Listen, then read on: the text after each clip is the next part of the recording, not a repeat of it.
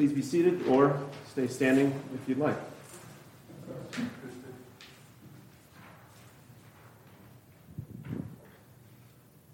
No promises that the lesson will be entertaining, so if you prefer to stand, no problem. Well, I'm going to need some active Bible participation. I couldn't turn the TV on, so just have your Bibles ready. It's just some verses that we'll read together. And if you have to use your phone, that's fine too. Sometimes the search is a lot faster. But,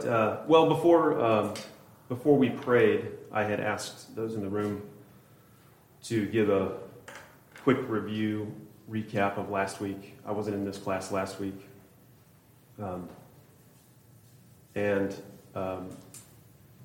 Casey had said, had highlighted a piece from last week about following our conscience without binding others' consciences. And that was specifically in reference to observing the Lord's Day. And I think we'll find some of that same material and same concept with reference to the Fifth Commandment. You can see at the top of the outline there, my headline for this lesson is that observance of the Fifth Commandment fulfills God's covenant promise of salvation. And if your answer to that is, well, I can't observe the Fifth Commandment, or it's too difficult, don't worry. That's still part of God's plan. Your observance alone is not what fulfills God's promise of salvation. So before we go on with the lesson, I'd like to read the Fifth Commandment together. Exodus chapter 20, verse 12. It's just the second bullet in your outline there. So I'll read it and just read along with me. Exodus 20, 12. Honor your father and your mother, that your days may be long in the land the Lord your God is giving you.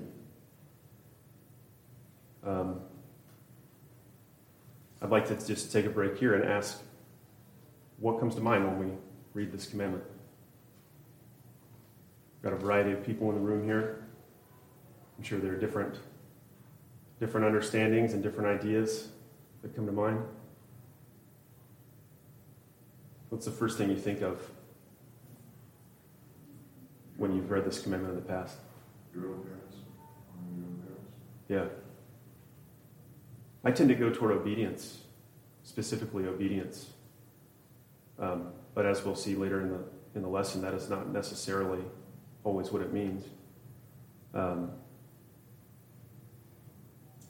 First commandment of promise.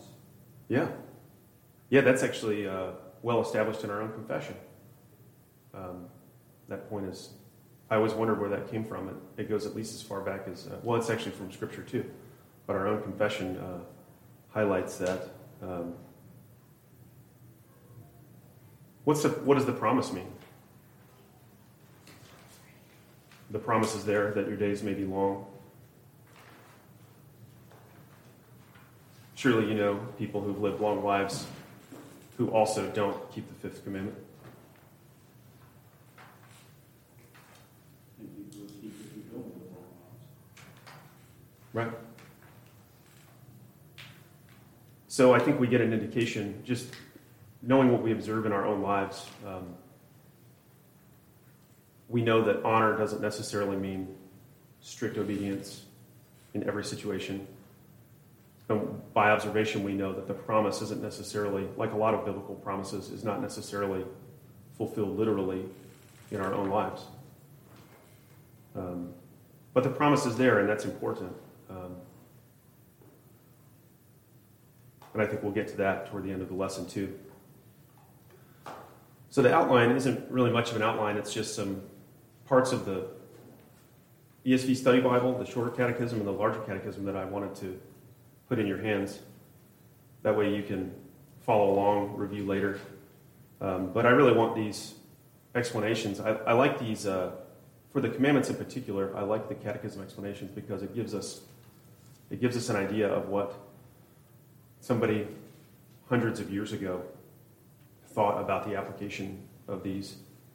And if we're going to be true to Reformed principles, there's kind of this theme in the Reformation of no new ideas. And I know that sounds silly because Martin Luther seemed to have a new idea, right? Well, it wasn't actually new. It was kind of old. He was just reinvigorating an old idea that had been lost.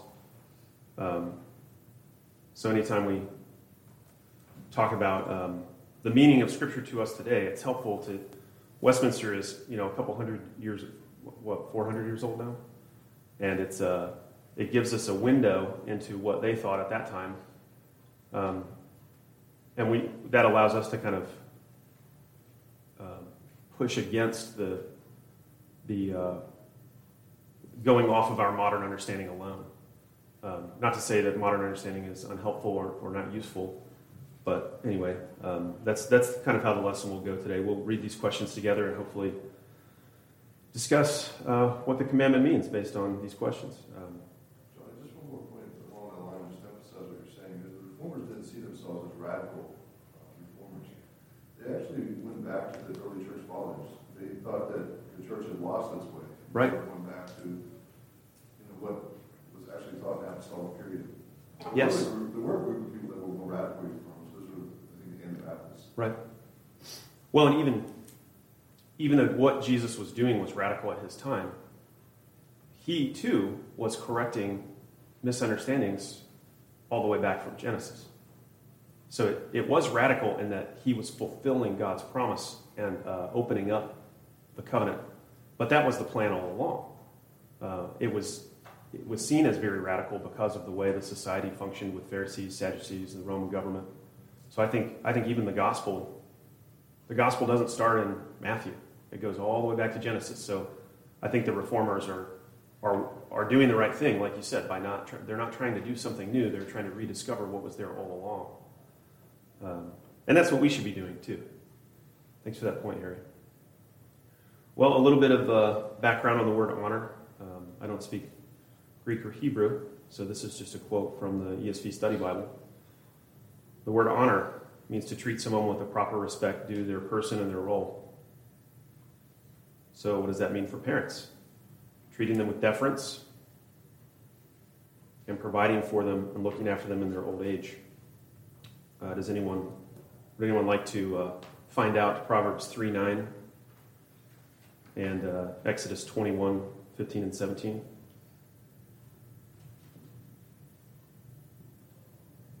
Exodus. What'd you say? So I'll get Exodus. Okay, thank you. I have Proverbs 3:9. Go ahead with that, please. Honor the Lord with your possessions and with the first produce of your entire harvest.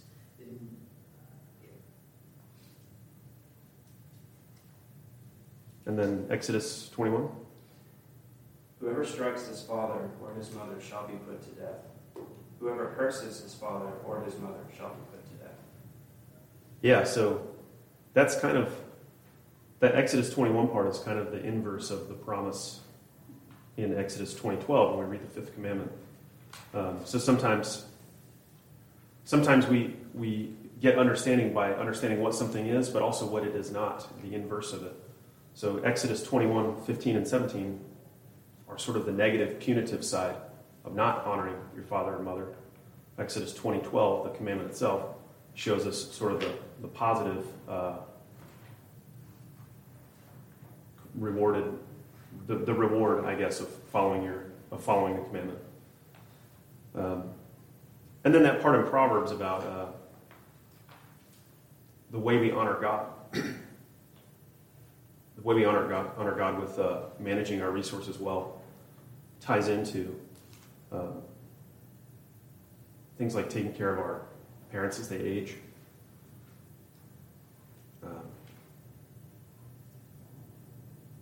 I think of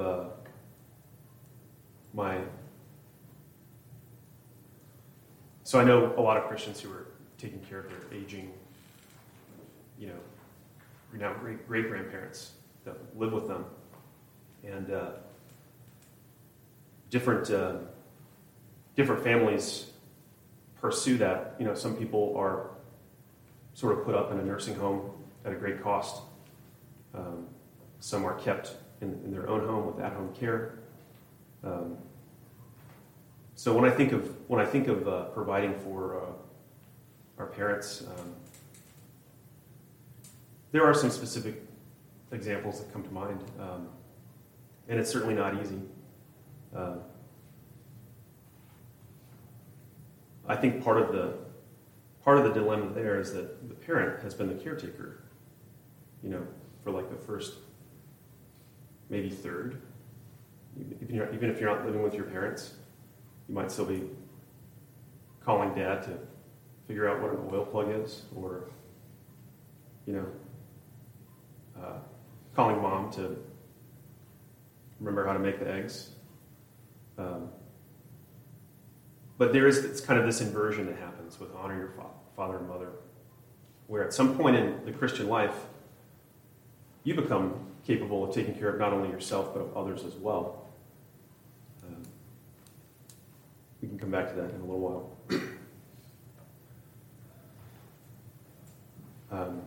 I guess the point of that was to underline that honor is not necessarily always obey. There comes a point in your life where doing the right thing for someone is how you honor them, not necessarily following their every dictate. Jesus and Paul underline the importance of the command. Can someone go to Mark 7, 1 through 13? And then Ephesians.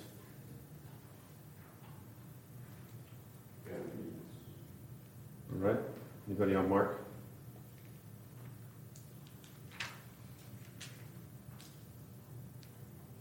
All right, I got Mark.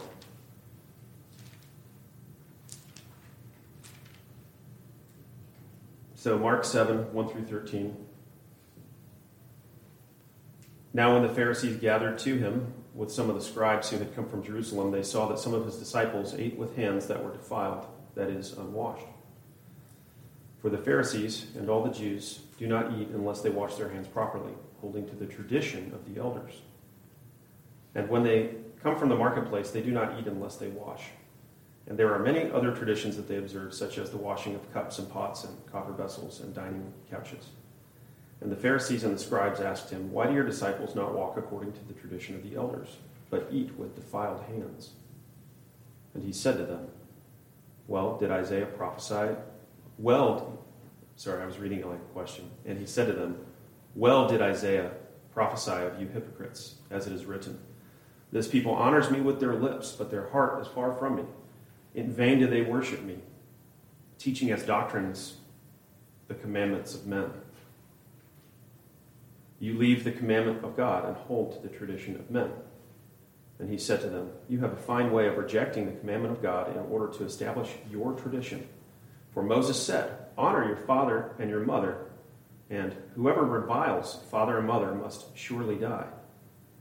But you say, 'If a man tells his father or his mother, whatever you would have gained from me is korban,' that is, given to God, then you no longer permit him to do anything for his father or mother, thus making void the word of God by your tradition that you have handed down, and many such things that you do." So there we have another inversion where the spiritual leaders of the day were authorizing people to kind of bypass the commandment to honor their father and mother in a financial way. And I don't necessarily I don't want to guilt, if your parents are struggling or somebody's parents are struggling, I'm not trying to guilt you into giving them money or something. Honoring people, caring for them has more to do than with mere finances. But I think it is important to see that Jesus was correcting this bypassing of the commandments. We shouldn't be looking for the easy way out or the way around it. Sometimes we face difficult situations and we can't do as well as we'd like to for others. But that doesn't mean we should create our own rules to bypass God's commandments. Ephesians 6, 1 through 3. Children, obey your parents in the Lord, for this is right. Honor your father and mother. This is the first commandment with a promise, that it may go well with you, that you may live long in the land. there's that promise again. And then does someone have Timothy 5:4? 1 Timothy 5:4?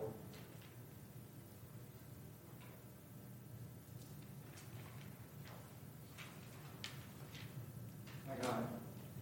All right.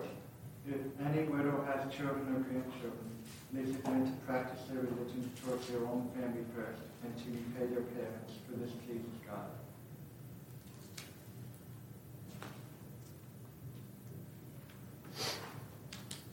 So to continue on in the outline, while we let those verses sink in,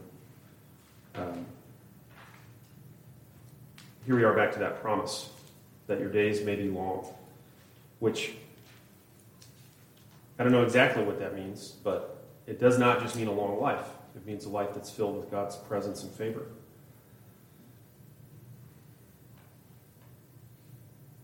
So we even see from the verse Joseph read in Timothy that tying this back to the Proverbs that Casey read for us about keeping part of your production, giving it back to God, setting it aside, that there's a part of that happens internally within the family for family members who need assistance. And once again, I'm not trying to set what you give to the church against how you help your family, but that God values both of those.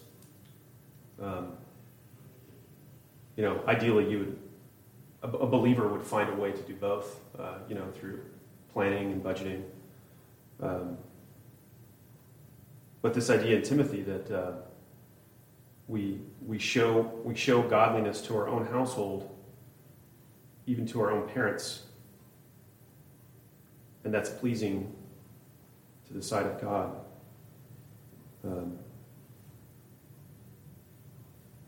That's kind of the opposite of what they were doing, what Jesus was correcting, right? In the example in Mark, they were bypassing it, but here Paul is telling Timothy to make that a top priority. Any other thoughts on those verses we just read?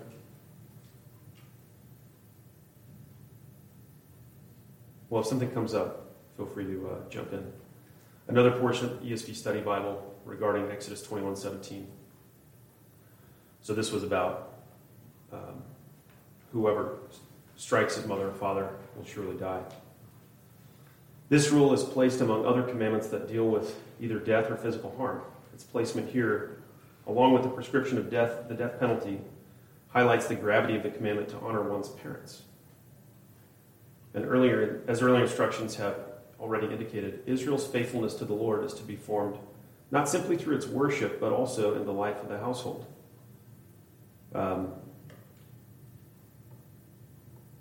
So, this commandment and the way not to say we're keeping it for righteousness' sake. We had those previous lessons on the 3 uses of the law. But as far as the fruit of the Spirit in our lives and the sanctification in our lives,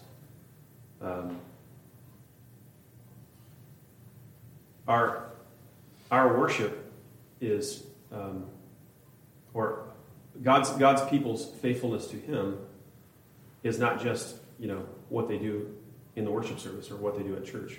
We all know this, but our lives should reflect Monday through Saturday. We should be equally sanctified in the way we look after our household. And I think we all know that, but I want to tie this old language of the commandment to how the church functions today. Let's get into some shorter catechism questions. So I'll read the question. You guys will read the answer together, and then we don't have to keep doing that for all the questions, but hopefully this will get us thinking. So question number 63 from Westminster Shorter Catechism. What is the fifth commandment? The fifth commandment is, honor thy father and thy mother, that thy days may be long upon the land which the Lord thy God giveth thee. What is required? Question 64. What is required in the Fifth Commandment? The Fifth Commandment requireth the preserving of the honor and performing the duties belonging to everyone in their several places and relations as superiors, inferiors, or equals. All right, let's get one more. Question 65. What is forbidden in the Fifth Commandment? The Fifth Commandment forbiddeth the neglecting of doing anything against the honor and duty which belongeth to everyone in their several places and relations. So, Westminster is using some unique language that we might not use in our daily discourse. Several places and relations has been mentioned twice now, and it will keep coming up if you continue reading along. What does that mean? Several places and relations.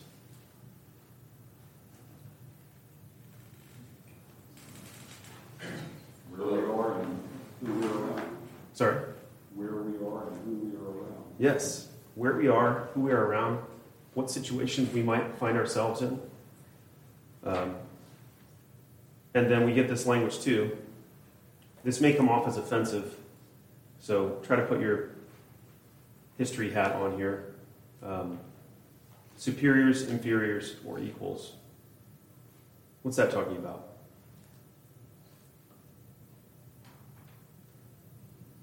It's referencing that everyone is made in God's image, and that even regardless of our station, position, power, we all deserve to be treated with dignity and respect.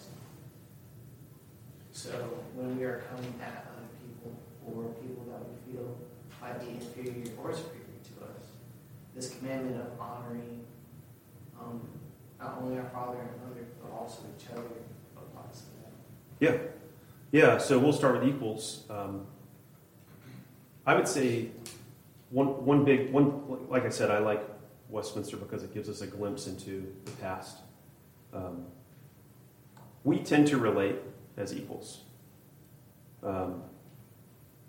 But in a society where social class was more apparent and obvious, where people lived in a monarchy and had a high regard for office holders, they would use words like superior, inferior, to understand the relationship of someone who was in authority. I think one way we see that expressed in our church is that we expect children in our church to listen to any adult in the church who says, stop, right? Someone's running through the parking lot and a car is coming along and an adult says stop. We teach our children to recognize adults as authority figures. Later on in life, they learn that not every adult has the same level of legitimacy as an authority figure. And maybe that becomes more of deference than obedience later on in life. And as our children age up into being adults and take the faith of their own, we interact with them more as equals. So the language is not meant to be offensive. That's just what's in the Catechism. But think of this idea of people who are in authority, people who are equal to one another with whatever their position is in the church or society. That's where this is coming from. Did you have something, Rick? Well, I was just going to say, in one sense, I think it's referring to people we report to, people who report to us. Right. And, Right. equals. Yeah, and it may not always be age-based. Indeed, if someone is in charge of a ministry effort, we expect everybody to follow the directions and guidance of that person. Well, a lot of us here in the military, it's pretty obvious. Yeah. Yeah, and I think this would be talking more about sometimes it's more like rank where it stays with you, and sometimes it's more like positional authority, where because of the virtue of the office that you're executing.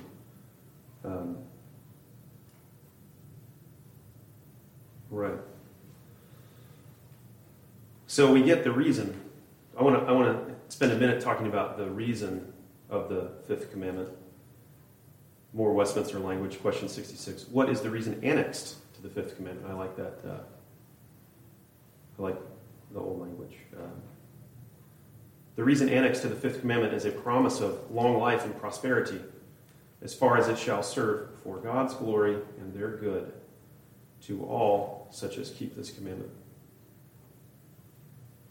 So, unlike pop culture images, Indiana Jones drinking from the chalice, the promise of long life is still subordinate to God's glory and our good. So somebody who has a short life cannot then say, well, I better not obey the Fifth Commandment. I'm going to have a short life. I can't access the promise. Indeed, that would be, false thinking. But the idea of God's glory and their good takes me back to that short discussion of authority that we had a moment ago, where all of this is being done, under God's guidance. They're His commandments. To stick with the military analogy, He's the one commander, and we're just serving in our particular, duty station, so to speak.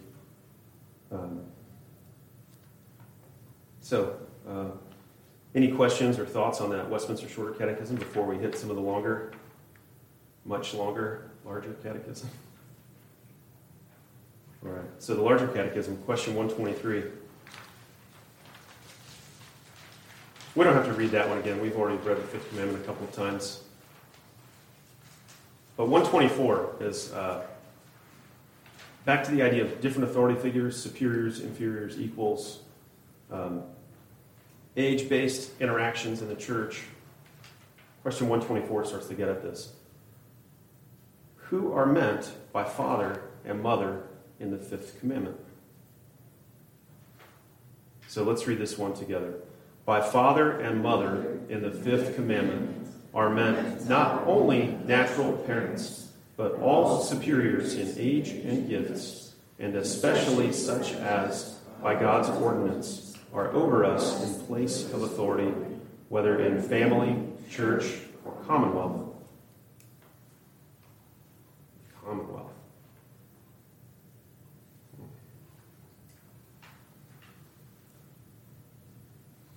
So,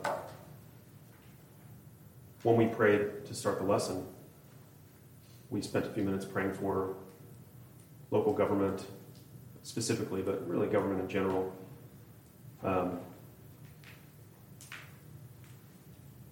And now here we are talking about authority and the Commonwealth.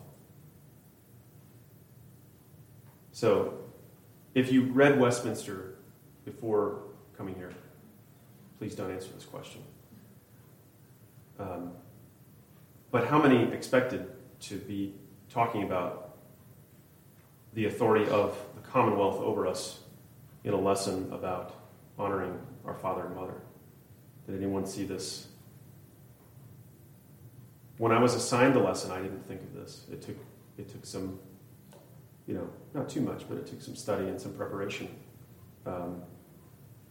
I didn't see it going this way, and the more I dug in, like I said, it's good to look back at what people thought a long time ago. Any light bulbs going off there? Any thoughts on, does it really connect to the Commonwealth? Anyone disagree? That's okay if you do. It just makes me think of Romans 13. Okay. Maybe that's where they're referencing that. All right. Carry on. The chapter speaks to civil authorities. Yeah. How we are to be obedient to civil law. Yeah. Which points back to God's law, that aspect of His law. Yeah. Romans 13. Being good citizens, being subject to civil authorities. Yeah. So moving on to question 125. Why do we have this language of father and mother if it's really talking about all superiors? But it's partially because our father and mother are our first authority in our lives. And the first interaction with authority we have, and the first example of love and care that we have, is from our parents. So really, we should take this way that we should treat our father and mother and apply it to everyone who is above us in life. Either we report to them, and there is also the confession. We'll get to that later. What about the superiors? What's the duty of the superior? But that we should, I think question 125 is getting at, we should be able to interact with authority figures the same way we would with our parents. It's easy to see an authority figure as someone external to you. You know, a police officer pulls you over for a ticket and you're frustrated. You probably wouldn't speak to the police officer the same way you would as you might to your mother if she were running late, right? But there's a connection there, that these are authority figures pointed over us. All right, question 126. What's the general scope of the Fifth Commandment? We don't have to, I'll just read it for you and you can think about it. The general scope of the Fifth Commandment is the performance of those duties which we mutually owe in our several relations as inferiors, superiors, or equals. So now there's the sense of obligation coming in. We mutually owe it. There's sort of a communal obligation there to respect those who are older than us or over us. And then the next few questions go into those duties. So how far does it go? Well, the Westminster Fathers thought about that one too in question 127. What is the honor that inferiors owe to their superiors? The honor which inferiors owe to their superiors is all due reverence in heart, word, and behavior, prayer and thanksgiving for them, imitation of their virtues and graces, willing obedience to their lawful commands and counsels. I've bolded the word lawful for you. Indeed, the superiors are not perfect, so they might have commands that are unlawful. Due submission to their corrections, fidelity to, defense, and maintenance of their persons and authority, according to their several ranks and the nature of their places. It's going to get tougher as we keep going, so just hold your breath, strap yourself in if you need to. Bearing with their infirmities and covering them in love, so that they may be an honor to them and to their government.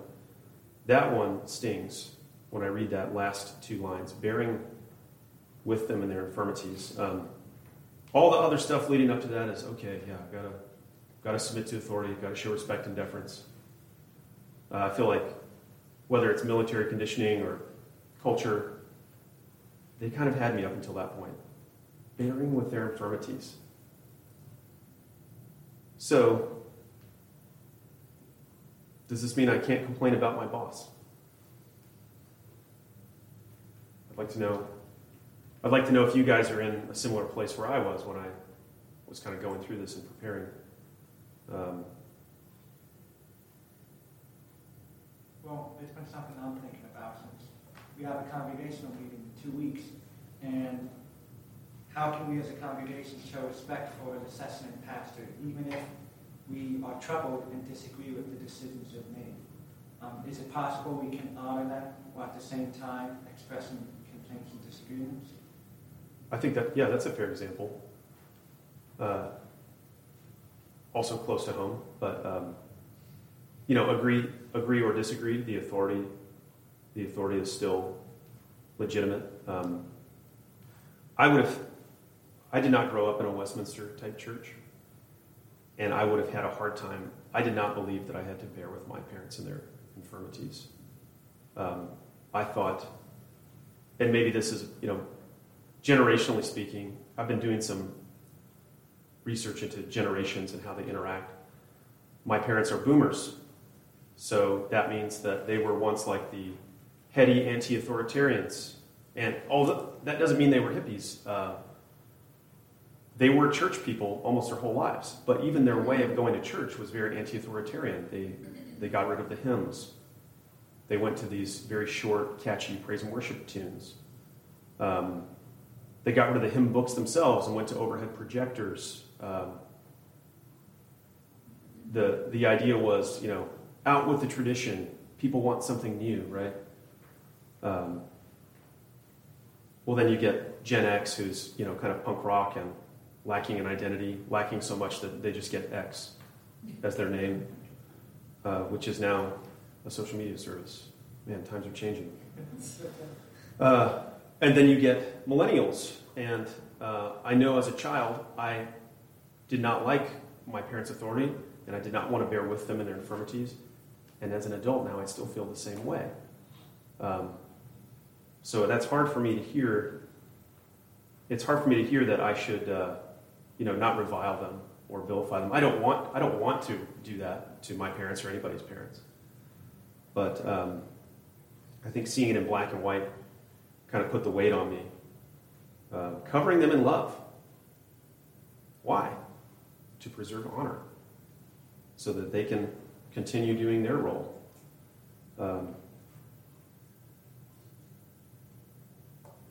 But I think that point of application was fair, Joseph. That we don't always agree with. We agree with some things, we disagree with others, and even if we sense that mistakes are being made, that doesn't mean everything's illegitimate. Indeed, God has instituted all authority.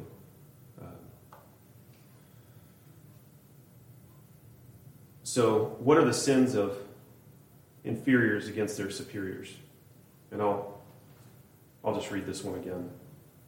The sins of inferiors against their superiors are all neglect to the duties required toward them, envying at, contempt of, and rebellion against their persons and places, in their lawful counsels, there's that word lawful again, commands and corrections, cursing, mocking, and all such refractory and scandalous carriage, as proves it shame and dishonor to them and their government. What it means by their government is the office that they are holding, whether that's parent, police chief, mayor, deacon. So, feels like a heavy load. Feels like a heavy burden.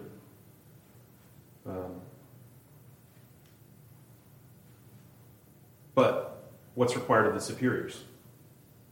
It is required of superiors, this is question 129, according to that power they receive from God, and that relation wherein they stand, to love, pray for, and bless their inferiors, to instruct, counsel, and admonish them, countenancing, commending, and rewarding such as do well, and discountenancing, reproving, and chastising such as do ill, protecting and providing for them all things necessary for soul and body, and by grave, wise, holy, and exemplary carriage, to procure glory to God, honor to themselves, and so to preserve that authority which God hath put upon them. So I think those two questions kind of illuminate the topic that you brought up, Joseph. The inferior has a set of obligations. The superior has a set of obligations, all informed by honoring the legitimate authority that God has put over us.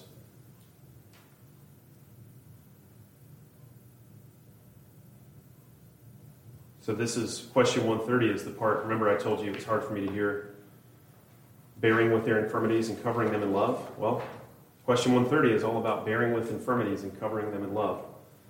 The sins of superiors are, besides the neglect of the duties required of them, an inordinate seeking of themselves, their own glory, ease, profit, or pleasure, commanding things unlawful, or not in the power of inferiors to perform, counseling, encouraging, or favoring them in that which is evil, dissuading, discouraging, and discountenancing them in that which is good, correcting them unduly, careless exposing or leaving them, I might have had a typo there, leaving them to wrong, I think it's missing the word to wrong, temptation, and danger, provoking them to wrath, or any way dishonoring themselves or lessening their authority by an unjust, indiscreet, rigorous, or remiss behavior.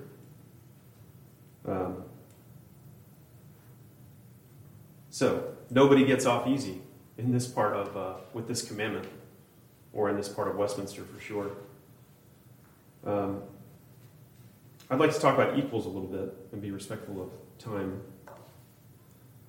Question 131, what are the duties of equals? The duties of equals are to regard the dignity and worth of each other. I think Casey actually said that earlier. In giving honor to one before another, and to rejoice in one another's gifts and advancement as their own. Man, to rejoice in one another's gifts and advancement as their own. So this commandment, as you really dig into it, it really ties into many of the other commandments. There's no standalone commandment. They all work together. What are the sins of equals? The sins of equals are besides the neglect of duties required. So that's like one category. Besides the neglect of duties required, the undervaluing of the worth, envying of the gifts, grieving of the advancement of prosperity of one another, and usurping preeminence over one another. So even in our interactions with our equals, we have some serious obligations. And once again, I don't want to get stuck in behavior management. We're not talking about for righteousness' sake, and that's what the last question talks about. What's the reason for the fifth commandment? The more to enforce it. The reason annexed to the fifth commandment in these words, that thy days may be long upon the land which the Lord thy God giveth thee, is an express promise of long life and prosperity, as far as it shall serve for God's glory and their own good, to all such as keep this commandment. Anybody want to interrupt? Any thoughts? A big thing I think this is reminding me of is humility and our need to grow in it. Because I recently read a book on humility by Gavin Portland, and he noted that if the essence of our sin is pride, which it is, then the essence of our growth against sin is humility. And even here, if you're finding it hard to submit to a superior, well, you probably need to grow in humility. And if as a superior you're overbearing on your inferiors, you need to grow in humility. Mm-hmm. This is just a reminder we need to grow in humility. Yeah. And we can look to Jesus. Look at how he humbled himself. Yeah. That's a great... I think you said it well. I don't think anyone's going to disagree with humility, but if anyone else has some connections on that or something to add, please do. I think it's interesting. C.S. Lewis talked about pride being the worst sin, and because most other sins, it's obvious that the deed or the act is sinful, but with pride, you can do something that outwardly is good, but if it is done out of pride, the whole thing is sinful. And so it's, like Joseph said, something we definitely need to be aware of and fight against, because even in our quote-unquote good deeds, if they're done out of pride, it's all sinful. Yeah. Well, I appreciate the points of application that you two raised. And indeed, if you have a thought but you just don't want to say it in front of the group, let's talk about it after class or after church or something. I don't want to end the lesson by just crushing us with this robust explanation of the fifth commandment. And once again, we're not talking about obedience for righteousness' sake. We're talking about fruits of the Spirit in our lives, sanctification being worked in us by the Spirit. But I do want to end on a final question. How did Jesus Christ keep the fifth commandment? So back to the main point. Observance of the fifth commandment fulfills God's covenant promise of salvation. But I can't observe the fifth commandment. Well, that's okay. Jesus did. He did it for us. So, how did Jesus Christ keep the fifth commandment? I think you see two really good examples of interactions with the Pharisees and Hebrews. One being that every time he interacted with them initially, he was respectful. There wasn't any tone of mocking or anything that we would consider dishonor. However, when he came across leaders that were very ungodly, we see him correct that ungodliness through strong words, rebuke. Right. And I think that can show us that as Christians, we can encounter superiors who are ungodly, unlawful, and that it is not ungodly for us to speak truth to power and to rebuke, to try to turn back towards godliness. And that we can't. I saw it in a toxic church that I used to be part of where, because the pastor was the superior for the church, we couldn't speak out against him because that was dishonor, and that's not the case. So Yeah, I think context is important. Also, Jesus could see the heart in a way that we can't, so that made a big difference for him to know exactly who needed what. Rick, go ahead. I just want to make sure I got this back to sort of the first part of, like, our natural parents. He made provision for his mother when he was on the cross. He did. Yes. Great point. Jesus, knowing his time had come, behold your mother. Which could lead into a discussion of, wait, if Jesus had other brothers and sisters, why did he need to do that? So there is a case saying that he had cousins, not brothers and sisters, or else he would not have needed to connect. Well, but he knew what was best for his mother. Yes, he did. He knew what was... And the excruciating pain right. that he was experiencing, he took care of that. We don't get a lot about his interactions with his parents, but anybody remember the time where Jesus was in the temple? He'd gone missing. What was his answer? On the surface, his answer sounds disrespectful of his parents. But he says, don't I get to be in my father's house? Right. His real father is heaven. Right.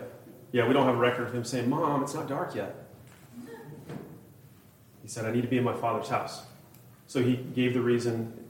I don't think the point of that is to show us how respectful he was, but there is an order to things. But what did he mean when he said, I must be in my father's house? Indeed, he wasn't talking about Joseph's house, or else he wouldn't have been missing. He was talking about his heavenly father.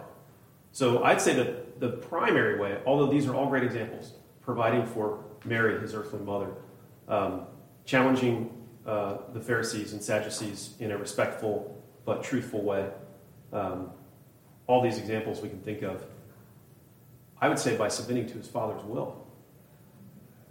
You see that most especially in the Gospel of John. Over and over again, he says, I've come not into my own will, but will one who sent me. Amen.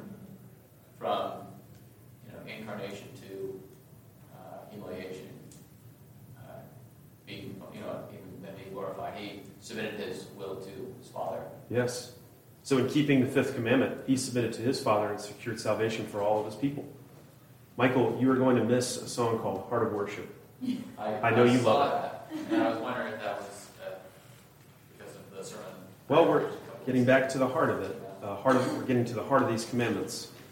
I have Luke 9:59 as a final note here, and I'll read that for you. This is a section of Scripture called The Cost of Following Jesus. As they were going along the road, someone said to him, I will follow you wherever you go. And Jesus said to him, Foxes have holes, and birds of the air have nests, but the Son of Man has nowhere to lay his head.